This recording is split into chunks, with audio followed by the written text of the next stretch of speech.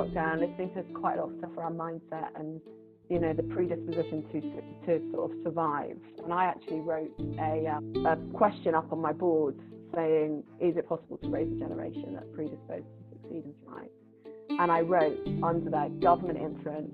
I was like, not because I feel like, you know, I have something more special than other people to say, but because this stuff is too important to just front feed. It's like, I want to see change. I want to be a part of that. So, and it's happening, but it's not happening because I've suddenly found a new skill set. It's happening because I've emptied myself.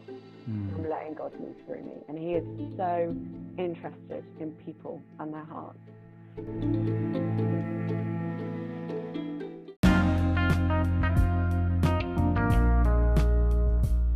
Yo, Ryan Hartley here from Always Better Than Yesterday, and welcome back to the interview sessions where I put my curious questions to inspiring and successful people about their heart and their mind, all with a view to helping you be better than you were yesterday in your heart and in your mind. These interview sessions are brought to you by our good friends at Web Creation. Head to webcreationgroup.com for stunning websites at sensible prices. Episode 93 today. We are joined by founder of Mitos, Naomi Trentham. Mitos was founded to help individuals and organizations thrive by finding their voices, their purpose, and by understanding emotion and utilizing personal and collective well-being to change the impact of such opposition that Einstein says that great spirits have always encountered opposition from mediocre minds. Mitos stands for moving in the opposite spirit. I really hope you enjoy our conversation with Naomi. Hopefully it helps you connect with your heart and mind in some way. I hope that it inspires you to show up maybe a little bit differently today.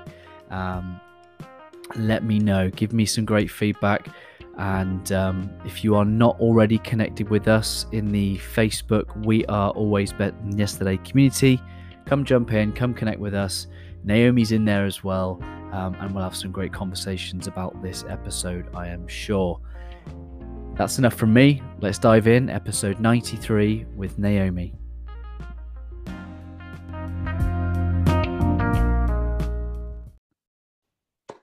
Naomi, welcome to the Always Better Than Yesterday podcast. It's so good to have you on the show.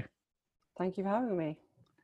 I would love to know a little bit more about you and your story, if you'd be willing to share.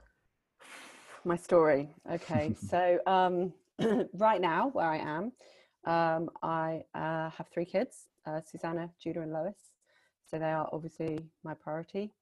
I'm primary care for them, single parent, which is an adventure for the last year. And I am a Christian, growing up in the church all my life. I would say my faith has gone from formulaic taught to raw and much more authentic in the last 4 years. But lockdown, as you'll know, in these few short months we've known each other, has been a massive roller coaster of really learning the difference between religion and faith on a very raw level.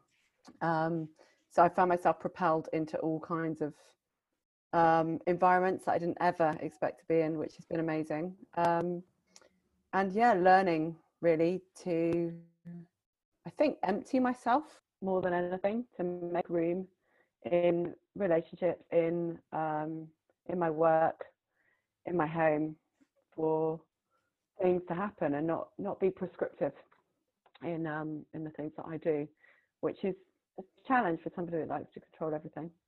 So I'm learning to let go, I think, more than anything else, which has been an interesting journey. I hear you on that one. I hear you. That's very much been my journey over the last 12 months. Surrender is not my favorite word. So I'd love to dive in because you haven't mentioned Mitos yet. I'd love to know a little bit about Mitos, but I want to know some of the backstory. I want to know where you've come from. I want to know some of the things that have shaped and guided your heart and mind for Mitos up until this point. Sure. So Mitos is, I can't call it a company because it's not a company. It's still settling what it really is, but I would call it at the moment, it's like a canopy or an umbrella brand or organization, which I very softly launched in January. I am trained as an emotion coach and practitioner trainer, and have been doing all sorts of things on some level or another around helping people and supporting people all the way through my career, whether it's nannying, or whether it's I've worked for the youth offending team, working with young offenders, or actually doing emotion coaching with kids in schools. So sort of on a kind of career side of things, I've always been involved in that sort of thing. But I think the biggest kind of shift for me in the last 4 years has been around forgiveness, actually, and learning how to love well, how to be boundaried, how to forgive myself for things, and how to be less hooked by other people.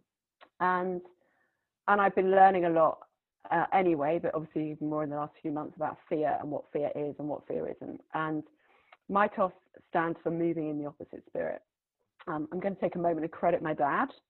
I sort of sat wondering, trying to settle on what am I going to call my business, and he'd been carrying that word around for quite a while, that acronym, and he felt actually he wanted to give it to me, and it just fitted so well. And I was actually with them over Christmas, beginning to work on branding and settling how I wanted this to look, and knew I needed a certain kind of bit of a tagline. And I sat for ages with my dad, and we just sort of doing all these different words, and the two words that kept coming through were connect and transform. But actually a lot of that comes from learning, whether it's learning by actively learning or learning by being taught. So the tagline is learn, connect, transform, and the idea is to gain wisdom and knowledge and understanding about the way our brains work. Neuroscience is a big part of what I teach, and actually the whole point is to connect with ourselves, with God, with one another, to bring about change. And the moving in the opposite spirit, and I sort of really was brainstorming and writing out what that really means. And really that spirit is fear, anything that comes against us being our true selves.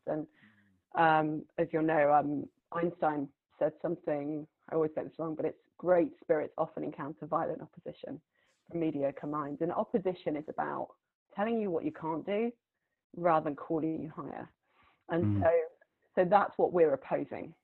That's what, and I say we because it's growing. There's some new people that are coming on board that I'm beginning to collaborate with, and some of the piece of work we've already done are under the Mitos umbrella. So even though if you look at the website, I'm on there, really that's going to grow, and it's creating a space for different people to come in and out and collaborate and have a sort of what will hopefully become a familiar brand under which to work, for voices to be heard.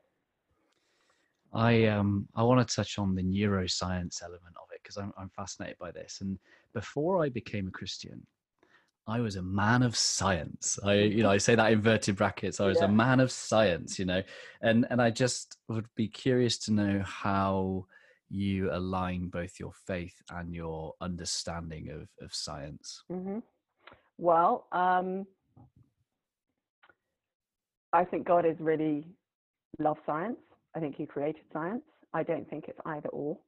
And actually, when I look at the way the brain works and how particularly the emotions, so obviously being an emotion coach and everything I do is based on feelings, recognizing that the emotional part, the emotional core of the brain is already fully active before we're born and fully developed by the age of 11 and earlier in neurodiverse children. It just makes no sense to me that we push down our emotions in order to make decisions. That's actually more irrational. And then just learning, I mean, neuroscience is something that I'm fairly new to, even though I've been doing emotion coaching on and off for 6 years. It's only since I did my practitioner trainer last year I've really started to get a grasp on this. I'm still learning and I love it. But, just the way our whole systems are connected, and how we feel physically in our body, what's going on emotionally. And we think of emotions being in the heart, but they come from the brain, and it's all so fascinating, so complex. And when I think of God as he is so creative and so loves seeing us discover. And so as we find joy, when I'm sat reading an article on the development trajectories in neurotypical children of the amygdala and the hippocampus, so I actually read that last week, and I'm going, oh my goodness, look at this and look at this. And I'm showing my friend who's got 2 children with autism, and I'm like, this is why sensory issues became such a big deal about this age. And I think God actually loves how we take joy in discovery and how we take joy in learning. But also the thing that causes me to know or to feel deep down in my own core that there is something so much bigger than science is those instincts. You can't put any kind of formula to those gut feelings that, when you sense that something's going to happen, or when you feel like you should do something, even if it's counterintuitive or doesn't make sense in the natural. If I look at my story and my history and the journey I've been on, the very fact that I am doing what I'm doing with the people that I'm doing it with, that my kids are thriving, makes no sense. And people say to me, oh, you're so strong. Yes, I am, but my strength is in choosing to surrender, is in choosing to make room, is in choosing to forgive. Forgiveness has actually been, I was sort of reflecting on it this morning ahead of us talking this afternoon. If I had to pick one of the things I've repeatedly shown up and chosen to do that has shaped everything, it's forgiveness. 100%. Why? Because there's 2 elements to it. So number one is it keeps you in a place of surrender. So I remember 4 years ago, there was something that had happened, and I had decided I wasn't going to forgive that particular thing. Not like me.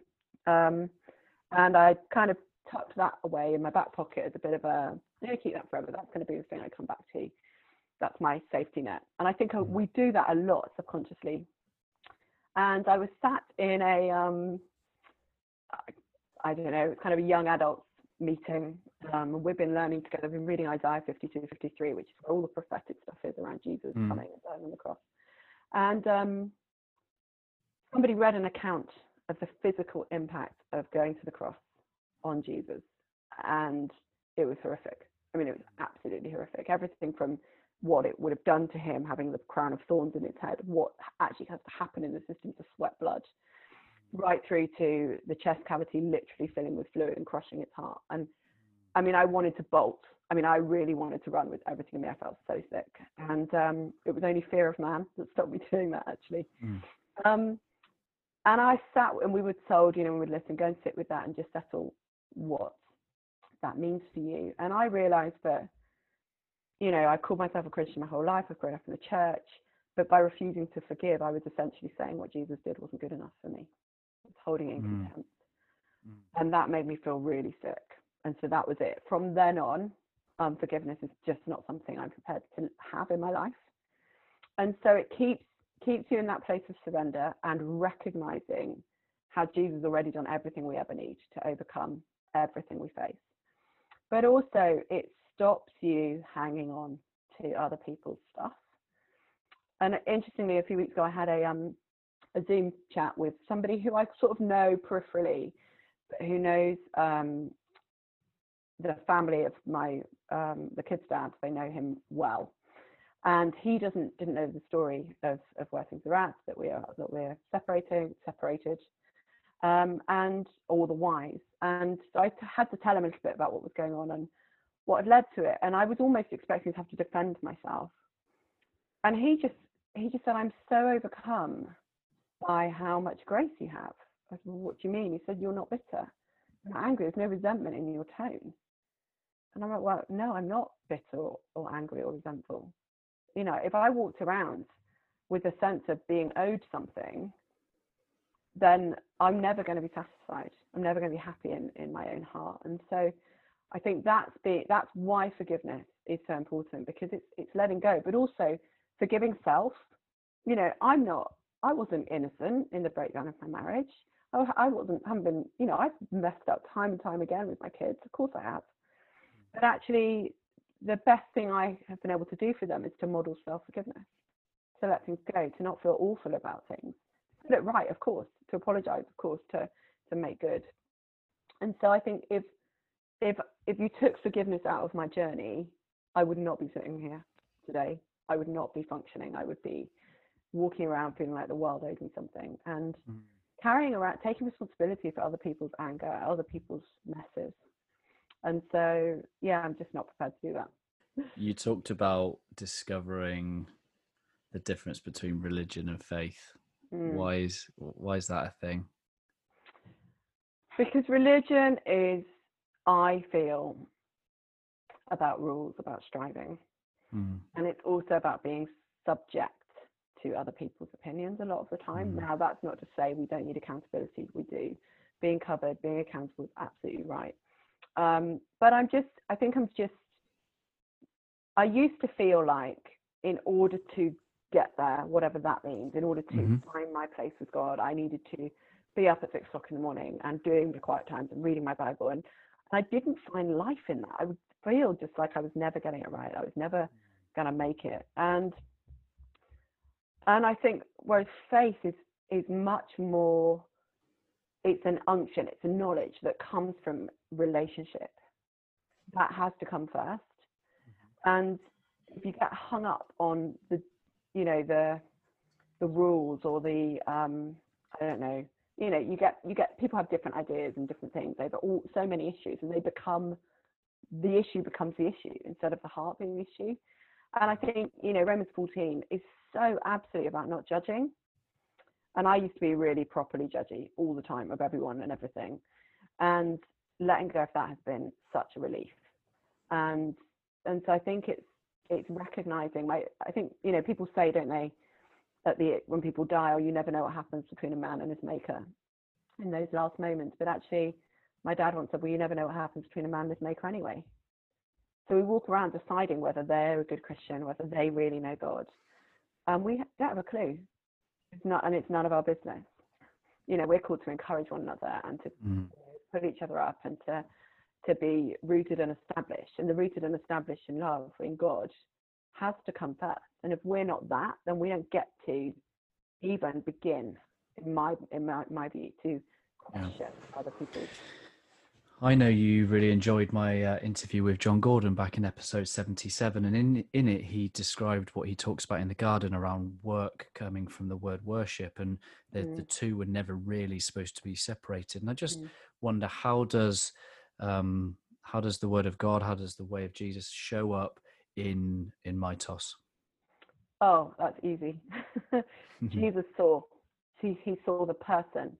So if you look all the way through his life, so the woman at the well, he spoke to her heart before he talked about what she did. Zacchaeus in the tree, he didn't say, what do you think you're doing? You need to pay back everyone's taxes, get a grip, and then we might be able to have a relationship. He's like, hey, come on down. He saw him. There's a stunning story of a widow whose son has just died, and in that culture would have left her with nothing. And it says Jesus was overcome with compassion, and he saw her. He saw what she needed. And so Mitos is about being seen, about seeing where somebody is at, and actually bringing a voice and a language to them to be able to identify with that. And that's what we all long for, is to actually be seen. But yet it's vulnerable to put ourselves out there. And for a lot of people, myself included, we put ourselves out there and we're not seen, or we're misunderstood. That was my biggest fear, was being misunderstood. Yeah. But actually, and so, when going into an environment where there is animosity, I always think, my heart is always to what's really going on for this person.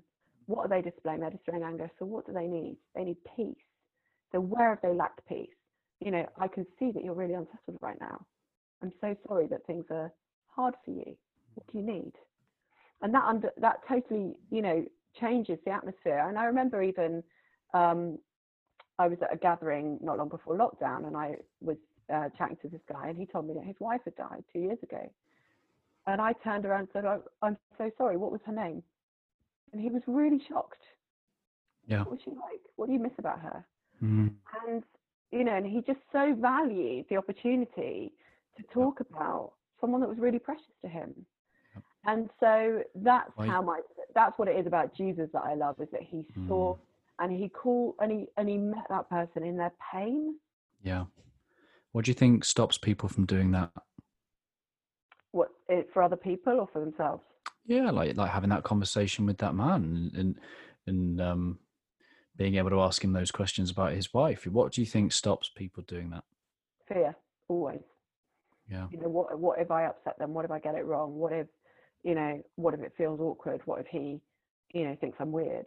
What if he doesn't? What if he feels seen? What if he feels validated? What if he feels, just really grateful that somebody stopped to ask? Yeah. And so, I've said, that Erwin McManus says fear is faith in the worst possible outcome. So what is the opposite of fear? Love is the only thing. Fear and love can't coexist. And so the only way to bring someone out of fear is to invite them into love. And so that's seeing them, saying, I see you. And, certainly with when I'm working with adults who've had pain in their childhood, that's one of the things I say is, I'm so sorry you weren't seen. I'm sorry that no one met your need in that moment. And it's usually very moving, because that's what we all need. Yeah. Yeah, I hear you. I think some of those, I can visualize this in a leadership capacity, because I've been a leader of predominantly women for a long time, who are naturally more emotional or willing to display emotion, shall we say, than men in a work setting. And there's a varying difference between line managers who can deal with that emotion and who can't. And I think sometimes the fact that there are certain people that can't deal with that themselves, and therefore they can't deal with it for others. They can't give what they've not got. And sometimes that's an understanding and a comfort to be around emotion. If someone came to you and were looking to, because I think to be able to lead other people, we need to be first able to lead ourselves. So how do we learn, through the work that you do with Mitos, through the emotion coaching, how would you work with someone to gain a greater emotional understanding of themselves? Storytelling is the main thing. I actually started with a new client yesterday, who's first we met through a color profiling workshop that we're both on, and he, when I told him what I did, his response was, I don't do emotion. Okay, that's interesting. Very sweet guy, very empathic, very good at considering the needs of others, but really struggles with needing other people. And we actually had our first session yesterday, and I said to him, how do you want to start? Do you want me to talk through the basic neuroscience, how it all works together, or do you want to just dive in? He said, let's just dive in. And he's telling me these stories of growing up, different things that he's done, different things he's experienced. And I'm just going, okay, well, how does that feel? And he's like, I don't feel anything. And then we had this really interesting moment where he went through something very traumatic that for most people would have shut them down. And I said, what happened for you in that moment? He said, well, actually, strangely, he sat by the side of the road with his family looking at a car that they should not have got out of. He said, oh, actually, I remembered this scene from this movie. And I just kept thinking about that scene from this movie. And I said, do you know why that was? And he said, no. And I said, well, it was likely because for you, that's a safe place. That's a place of joy. So your brain is finding its own way to bring comfort. So that tells me that actually what you were feeling was, there was a bit of fear knocking around, sadness, confusion. So you defaulted to find a safe space. So, oh, that's interesting. And then so just validating what was going on, even though he couldn't identify it, he then went on to tell me about his experience between the age of 17 and 21, which was an extremely difficult time. And what I was able to help him see is that he was working in one place, going home at the weekend. This place was very high end. This was very struggling to even pay for shopping. So the assumption here was that he was loaded in part of this, and the assumption here was that he wasn't. And so in neither place was he seen for who he really was. And that was when his shutdown began. And it was so interesting because, we talked about a lot of things. And then later on, he messages me and begins to say, because there's something coming up in this weekend, he's like, this is going on this weekend, and I'm feeling, and he named about 9 different emotions in one message. And I'm like, this is amazing. And so actually telling our stories brings validation.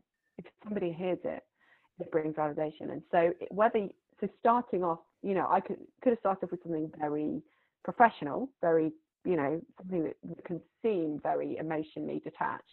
But actually, as soon as you begin to name what's going on in there, that part of you almost begins to wake up, and it's giving people permission. And it's interesting because actually through lockdown, I've ended up doing more one-to-ones with men than I have with women. And so there is a hunger there, but it's having a safe way to develop that language without feeling like, without losing faith, as it were. And then I find that as they go there, they don't begin to care less anyway about what other people think. But it's really interesting. The storytelling. And Jesus told stories, didn't he? All the time. He did tell stories. Do you have a favourite one? That Jesus told? No. Not really. I would love to know your story of transformation through lockdown. Oh, okay. So lockdown hit. I went a little bit loopy. For me and my children, it felt the same as when their dad first left. So they are all these huge feelings, and I am trying to navigate 4 hearts. So I did what I'm really good at. I got very, very, very, very, very busy. So I signed up to every networking event, every possible one-to-one, said yes to every invitation, made lots of invitations. So I became very unavailable. And that didn't really work very well. There was one particular day where I flipped to either implode or explode. I exploded. My family suffered a little bit. They're very gracious, my extended family. And I think, as you'll remember, I had spent months actually avoiding God. I was so afraid that if I let him close, if I began to go there with the next level of healing, that he was going to make me get out and start doing what I had known for a long time I was supposed to do. So I'd set myself up, done the website, got emails set up, and then done absolutely nothing with it. And I think definitely, so a number of things have happened simultaneously. I keep saying near the beginning of lockdown, but lockdown was so long, I've lost track. Yeah. It's all merged. It's all merged. But I would say a number of things happened. Number one, I started connecting with God again.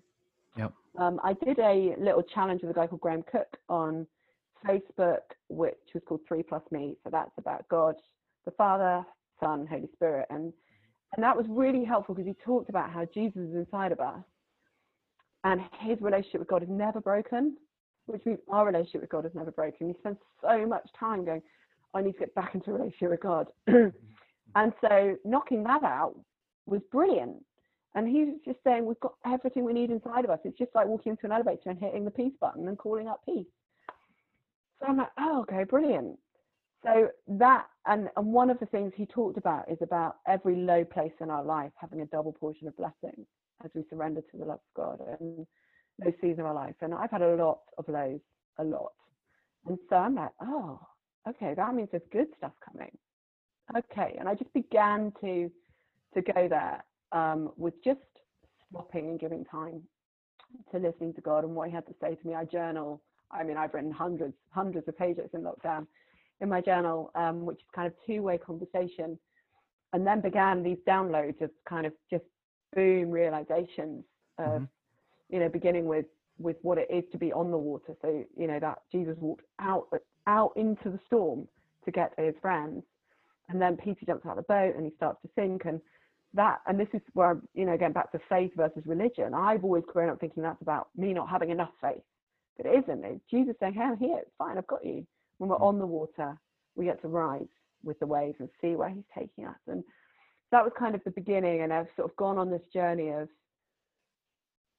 actually being fully seen. Jesus said, I loved you because I knew you. And we know Jesus knows everything about us, but actually, am I prepared to let him see it all? Am I prepared to to let go of everything and be, you know, I joke with some friends about being naked before him. And actually, it says in the Bible, he's our strength and high tower. So the more seen we are by him, the more naked we are, the more everything's out there. Okay, you can literally have it all. I don't care anymore.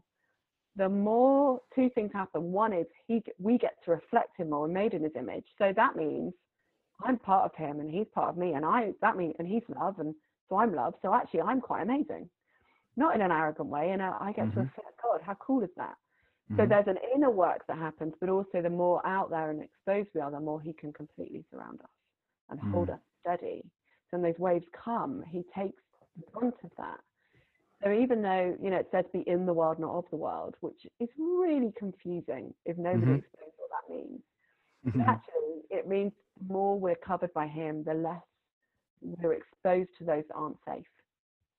So it's almost like I've had conversations with people, and I've been in environments where I would anticipate, a bit like with that guy, I'd anticipate being shut down or being questioned, but it hasn't even, you know, so it's not even been an issue at all. So that's been sort of, I mean, there's so much has gone on in lockdown. It's almost like too much to believe, but I've been writing a lot. I have profound new connections, amazing friends, amazing voices like you and other people in the ABTI group, just calling each other higher. And it's so, I feel seen. And that's what it's about. I feel really seen. And even yesterday I had a bit of a pain point, but I was triggered by something, and this friend who's very new, like in the last 3 weeks, and I'm just messaging her going, I'm feeling this, I'm feeling this, I'm feeling this. And she's like, I see you, I'm feeling that with you, I'm so sorry, you know, let's talk this out, let me pray for you. And it was like, by the time I went to bed, instead of it eating me up inside, it was like, okay, I've been seen now, I can let that go. I don't have to carry that around anymore. It's so powerful. So this sense of surrender and stepping out onto the water, what has that done for your journey with Mitos? Well, it's taken it from an inactive brand to it's literally like God has gone, brilliant, now I can really use you. And just some amazing projects are coming out of it. So there's sort of lots of smaller things going on. You won't know this, but I spoke to the 3 schools that I'm involved with yesterday, and all 3 of them want me to go in now and start upskilling staff instead of just working with kids. That's amazing. You know, there's a project, I don't know when this is going out, so I have to be a bit careful, but there's I got invited to this guy. I think what I felt, that's the other thing, is I felt challenged to write an article to put out on LinkedIn about the fallout of bringing everybody back together after lockdown, the melting pot of emotions that are going to be in that space. We can pick up on each other's feelings. That's been scientifically proven, as well as just knowing it. And so actually even just naming what's going on in the room can be really helpful. So I wrote this article, and what I felt God was saying to me was, make yourself visible enough to be found. Don't shout on an already crowded stage. And I have ended up connecting with a lot of people, including a chap who's very involved with some work around looking at the education system and why it isn't working. And he's invited me to come in and contribute to a study they're doing, and some hopefully some new ideas and thoughts around that.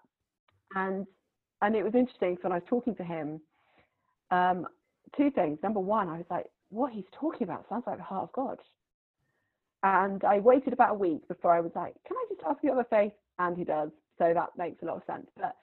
But also I found myself wanting to discount myself and say, well, actually, you know, there's lots more experts in this field. Go onto the website, like Emotion Coaching UK website. But instead, I found myself saying about all the other experience I have in corporate and with youth and other things, that actually means that my perspective and my approach is quite different, and it's looking at leadership of schools as well as that of children. And so that's been amazing. And the piece that I wrote with the support of these guys that are joining me was just phenomenal.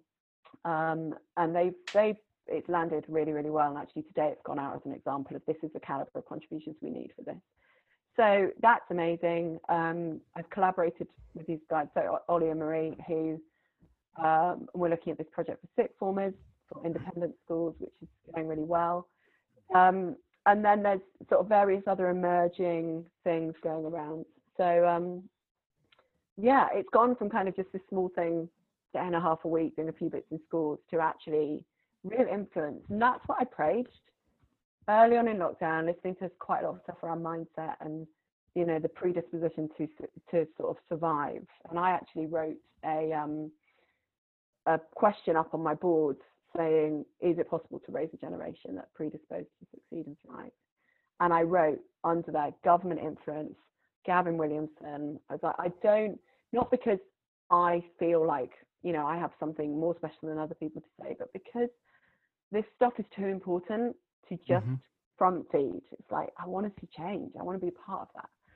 So, and it's happening, but it's not happening because I've suddenly found a new skill set. It's happening because I've emptied myself. I'm letting God move through me. And he is so interested in people and their hearts. So, how can people join you in that movement? How can they find you? So I have a Mitos.work Instagram page, which I'm beginning to build momentum on. My website, www.mitos.work. I'm on LinkedIn. There's a Mitos.work page on LinkedIn. I love collaborating. I love talking to people about this. And I'm not interested in being the main voice. It's about team. It's about joining hearts with one another. And I think that's one thing that I recently, through sort of an activity, an exercise I did with these guys, you know, we had to sort of find our words, and mine kept coming back as connecting and connected. And connected, being connected is so important to me. But actually, I love connecting people. So I sort of think, oh, that person would be really good for this person, and releasing them to go and do it. That brings me a lot of joy as well. So good. Yeah. I'd love to know what the phrase "always better than yesterday" means to you. I knew that was coming. It comes back to forgiveness, always. So I know that so long as I keep forgiving and keep making room, that allows growth and change and capacity to increase, which enables me to be better in myself, but also better for other people. Love that. Thank you for taking time out of your day. Thank you for sharing your heart and your mind. And I'd just love for you to share or leave us with a final thought from your good self. Final thought.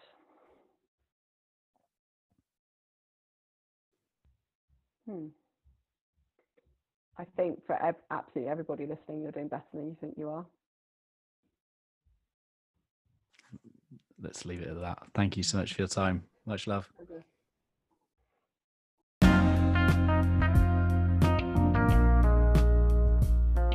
There we go, episode 93 with Naomi. Hope that's inspired you in some way. Thank you for making it all the way to the end. As I usually do in most interview sessions, I reflect on something from the conversation that's really stood out for me, and I really admired the lockdown transformation that Naomi shared with us. I've been very fortunate enough to have a number of conversations with Naomi. We've walked alongside each other for the last 6 to 9 months, and being a small part of her transformation has been a real privilege to observe. I hope again this podcast has done something positive for you.